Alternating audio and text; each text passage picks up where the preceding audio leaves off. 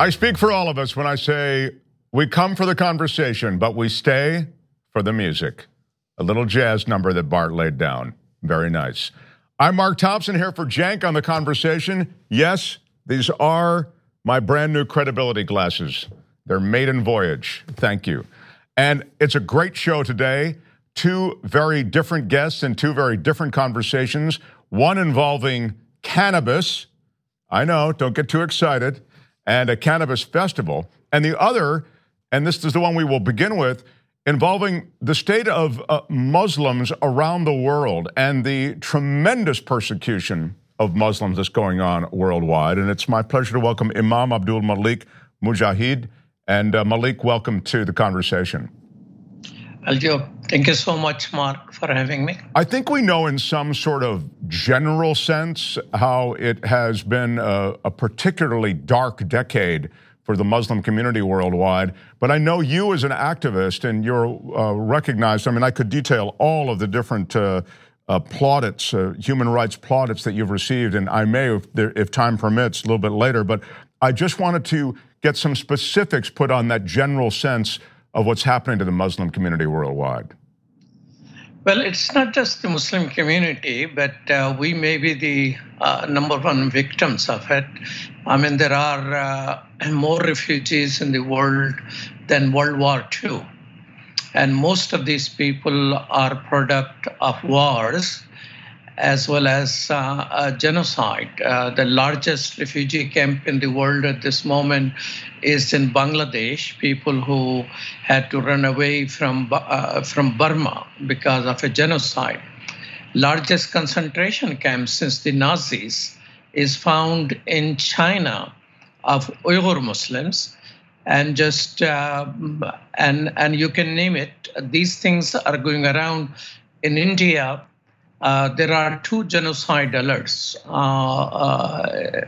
So largest democracy, and so you're talking about a substantial phenomena, all in one way or the other connects with genocide. It was 70 years ago that 149 countries signed a treaty to prevent and punish genocide. Unfortunately, those have been words so far. You make such a good point. I mean, to concentrate solely on the Muslim community is to leave out some of what you're talking about, sectarian violence around the world. And it's as recent as the last couple of weeks in India, for example, you cited. Yes, in India, just amazing thing is that here it is the world's largest democracy, so-called.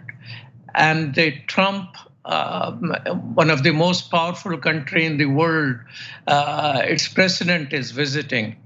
And just half a mile from where he was sitting in Delhi, the ruling party leader stands up, and next to that person, and it has been filmed and widely produced and shown, is the police leader, police officer. And he tells them that if you don't remove these peaceful people who are protesting against the controversial citizenship law, which denies Muslim citizenship, 1.9 million has been already declared non-citizens. Now they want to apply this to 200 million people. Now, India, until now, not many people have birth certificate. And in these areas about 50, 60 years ago, nobody had birth certificate. And poorer people, mostly illiterate people, whether they are Muslims or untouchables or Christians communities, they are hard pressed to produce those documents. If you cannot produce, you are in detention camp automatically until you prove yourself that you're a citizen. How are these people going to prove they are citizen? This was exactly what was done in Burma, that in 1982, they produced their citizenship document dating back to 1870s. If that applied to all Burmese population, there will be hardly any Burmese who will live in Burma. But they are applying exclusively to Muslims, telling them they are foreigners. This aggression against Muslims is going on even as the American president was in India and sort of celebrating India. I know that he was feted in this way to sort of, all the things that our American president enjoys, big parades and big crowds and that sort of thing. But some of these things that you're describing were going on concurrent with his visit. Oh, absolutely. And the irony is that he visited a city to speak 100,000 or so people. That city name is Ahmedabad, named after Prophet Muhammad, peace be upon him. Then he visited Taj Mahal. Taj Mahal is a love story of a king and the queen. And the person who took him there says that he's going to change the name of Taj Mahal to a Hindu god. And then he was sitting in Hyderabad, another Hyderabad house named again after a Muslim icon. And just a half a mile from there, this massacre was taking place on peaceful protesters. They were not protesting against President Trump or Modi. They just wanted their citizenship rights. And they attacked them. 46 were murdered. And police, instead of protecting, police actually participated in killing them and protected the attackers who were part of the Modi's party, who is the prime minister. And police, when a good Hindu human rights activist approached a judge that please at least allow ambulances which were being blocked by police to reach the victims so they could be transported to hospitals, that judge in the middle of night issued an order that ambulances should be allowed. Guess what happened? That judge was immediately the same night transferred from that area. And the next judge which came gave police 30 days to provide explanation instead of allowing ambulances to take care of the injured people. There are 500 people who are injured, and Prime Minister did not visit the area or the injured people or issued a word of sympathy. And second in command, Amit Shah, his name, he actually is the chief under which the Delhi police operates. And these are both people who are implicated in killing Muslims in Gujarat, because of which United States banned Modi coming to America.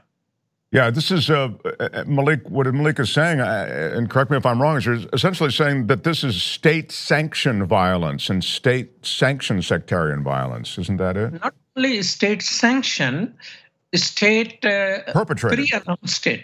I mean, BJP leader, ruling party leader, is recorded before the riot, standing next to police, threatening police, if you don't remove these protesters who were peacefully protesting with Indian flags and Indian constitution, then we will forcefully do that. And he's part of the paramilitary force called RSS, which is a fascist organization which promotes Hitler and Mussolini and established exactly the same time 100 years ago. But now it is powerful. They worship Gandhi's killer. So land of Gandhi itself is a danger.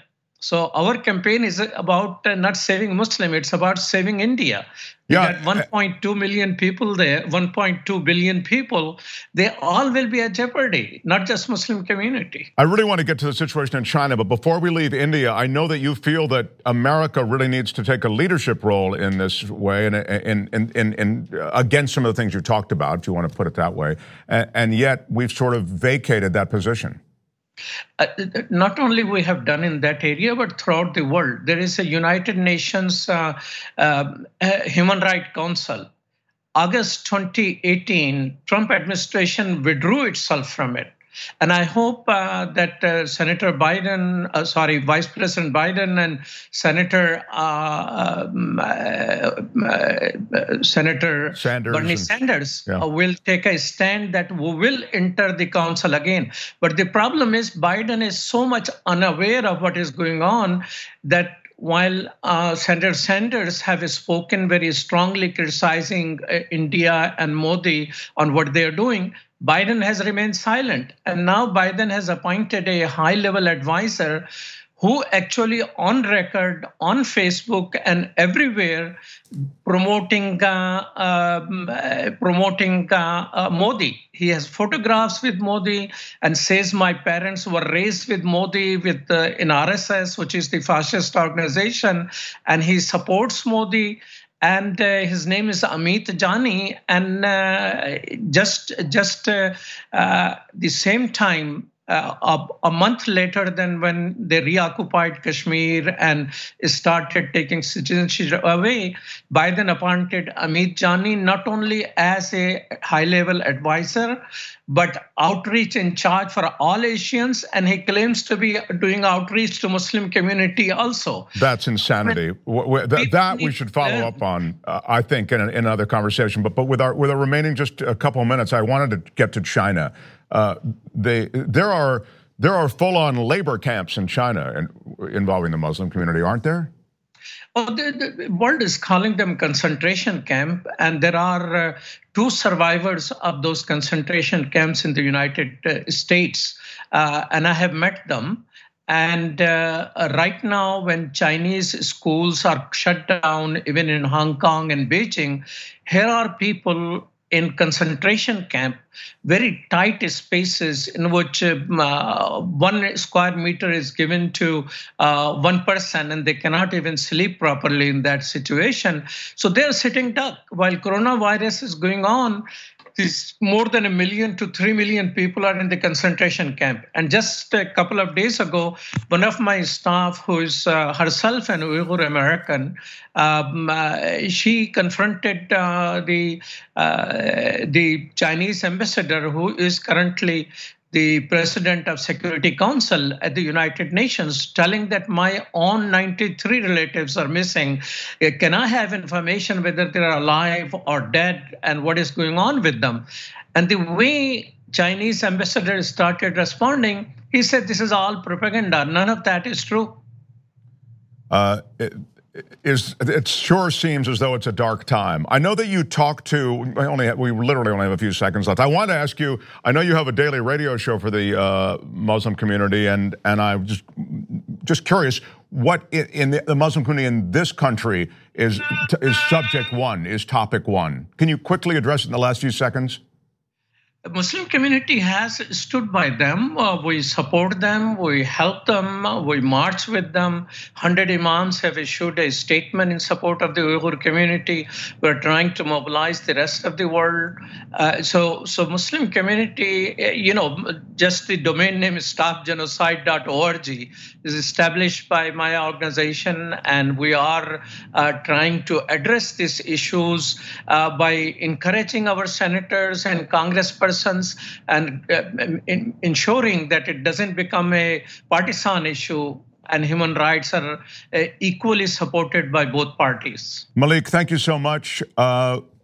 Malik's information, do we have it up on screen? It's soundvision.com/Abdul Malik Mujahid.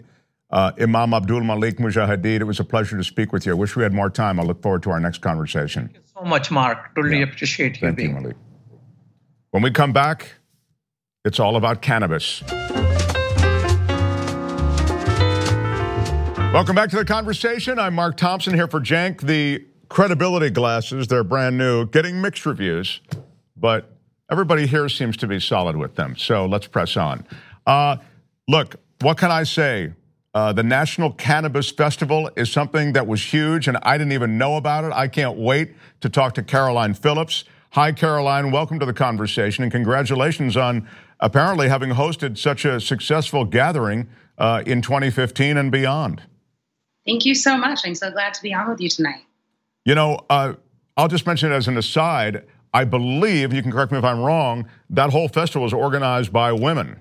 It is. It is also the largest event of its kind, owned and run by women of color. I love that. I absolutely love that. So get us up to speed. So this is a huge thing. It was at RFK Stadium in Washington, D.C. It was in 2015, Absolutely. Wasn't it? Yeah, I founded it in 2015. When legalization hit D.C., we saw this surge in high-priced events. And I attended one, and I walked in the room. I looked around the room, and I didn't see many people that looked like me or the people in my community. And I knew that with cannabis legalization, we needed to ensure that the community in DC had a voice and that we were focused not just on the promised billions of dollars that supposedly come from this industry, but also the many social justice and equity issues that are still on the table and must be discussed before we go to full federal legalization. And this is a part of the whole cannabis issue that is not spoken of.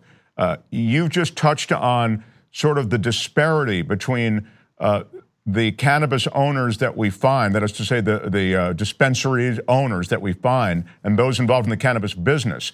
There's a tremendous disparity, and it's based on race largely. Very true. In fact, National Cannabis Festival takes place not even 1 mile from DC jail, where many, many men and women of color are still in jail for crimes that other folks are now making millions of dollars on. And that's something that we really want to raise awareness about. It's something that we want folks talking about as they go to the ballot and consider cannabis legalization in their state. And it's something that we think our attendees really internalize and take home with them once they attend the festival and get to meet all of the advocacy groups and meet some of the folks who've been affected by this inequity. What is the state of legalization as you talk about it? I think to myself, can't believe this stuff isn't legal everywhere. And I don't get high, so I don't, but I do feel passionately that if you're going to have alcohol legal, this is a safer drug, arguably. In any case, why are we all these many years later still talking about a substance that hasn't been legalized? That's a really great question. Why are we spending all of this time talking about this plant? Well, we don't have federal legalization of cannabis yet, which means cannabis is still listed as a Schedule I drug alongside things like heroin. That means that the federal government thinks there is no medicinal value to cannabis. If we could get cannabis off Schedule I or even deschedule cannabis, we would be able to have real, thorough scientific testing that would give us the information that we need desperately to be able to provide to patients. There are other countries who are getting leaps and bounds ahead of the United States on this testing, and I don't want to see people in this country miss out on opportunities to learn about this plant, nor do I want to see business owners miss out on the chance to build businesses and communities around this topic. Right. For all those reasons, you'd think we'd be in a different place. Why? What is the political resistance? Just sum it up for me. Why are we still facing this obstacle? Well, I would imagine there are a lot of folks out there, maybe they work for some of the big pharma companies, that don't want people to have access to natural medicines. There's a lot of money on the line when we talk about cannabis. I think it's going to be interesting to see how big pharma embraces cannabis as the inevitable happens and the voters' voices are heard and legalization does spread across the United States. I always say, if something doesn't make sense, it's got to be about money. And I think you are probably right. And so as you look at, as you try to broaden the situation regarding race and cannabis, ownership of dispensaries and businesses related to cannabis, what progress is being made in that area? A lot of progress is being made in all facets of the cannabis industry. We have, dispensary owners who are now being able to gain access to licenses where they can actually create businesses that are starting to be able to generate revenue. One of the challenges that still does face a lot of cannabis businesses is the fact that we don't have broader legalization. So when you go state to state, there are different rules and different regulations. This also creates a lot of challenges for patients and for enthusiasts who are just looking to find some cannabis when they're on a trip or traveling state to state. Yeah, it's a shame that those who are cannabis fans have to always get to the medicinal thing. Like it's just, by the way, it's a real thing. My sister was in a near fatal car wreck. She has chronic pain and a lot of issues related to that car accident and survived remarkably. And she just takes it medicinally. It's been an incredible pain relief provider for her. I mean, the world of cannabis. And she was allergic to all the other stuff. So I mentioned that. But hey, if you want to just go get high, why can't you? And I guess I say that meaning it's a shame that you always have to include the medicinal thing to somehow legitimize the cannabis use. It's true. I think adults should be able to determine if they would like to use cannabis or not, and how and when they would like to use it. But the medicinal thing is important. We have a lot of veterans who are trying to gain access to cannabis as medicine, maybe as an alternative from harmful pharmaceutical medicines, who could lose their benefit if they're found out, who could be in trouble if they're seen consuming cannabis. And that's a really important issue. There are people who are being prevented from using the medicines that they choose and that they know will benefit them the most. Another thing that's happening in DC around National Cannabis Festival time is our National Cannabis Policy Summit. It takes place the day prior to the festival at the Ronald Reagan International Trade Building. We like a little irony. And something interesting about that building is it's a federal building. What does that mean? Well, it means that if somebody wants to attend this educational event and hear from policymakers, by entering that building with their medicine, they could be violating federal law. So right now we're working with the city on creating a safe harbor so that patients won't be persecuted for trying to bring medicine in their purse or in their briefcase into an educational event. So, it's veterans, it's patients, it's enthusiasts, it's business owners. It's a lot of people who've been discriminated against because of their affinity for this plant. Yeah, wow, that really points it up. And I have to say, moments like that are also so effective oftentimes in bringing attention to an issue. So I know this hasn't escaped you. That is a great moment to, as I say, shed some light on the feds who have to get in sync with the rest of the country. Yeah, can you imagine telling somebody you can't bring your heart medicine into this event? Well, for a lot of cannabis patients and for folks who use it to support everyday wellness, that's an equivalent thing that they're being asked to do. Yeah, and I'm glad that we are now that I've said that you should be able to, without any sort of medicinal aspects to your use, be able to use cannabis. I'm glad that you touch on this as a critical tool of therapy in medicine. And in a country where we're wrestling with this opioid crisis, it's a runaway train. You'd think we would be running to this other natural herbal remedy as a way to get off of this runaway train. Absolutely. And in a country that's struggling to figure out a healthcare system, you would think that maybe we would be more open to allowing people who live here, our citizens, to explore natural medicines, to see if there's a way that they can produce their own medicine in their own backyard or in their greenhouse. I want to talk about the festival for a second because it is fun. It looks like, you've got some great performances and people go there and they get married. Wasn't there a couple that got married, I think, at one of them? Yeah, last year we had our first ultimate weed wedding. We'll be hosting the second one this year, an amazing couple from DC called Phil and Lisa.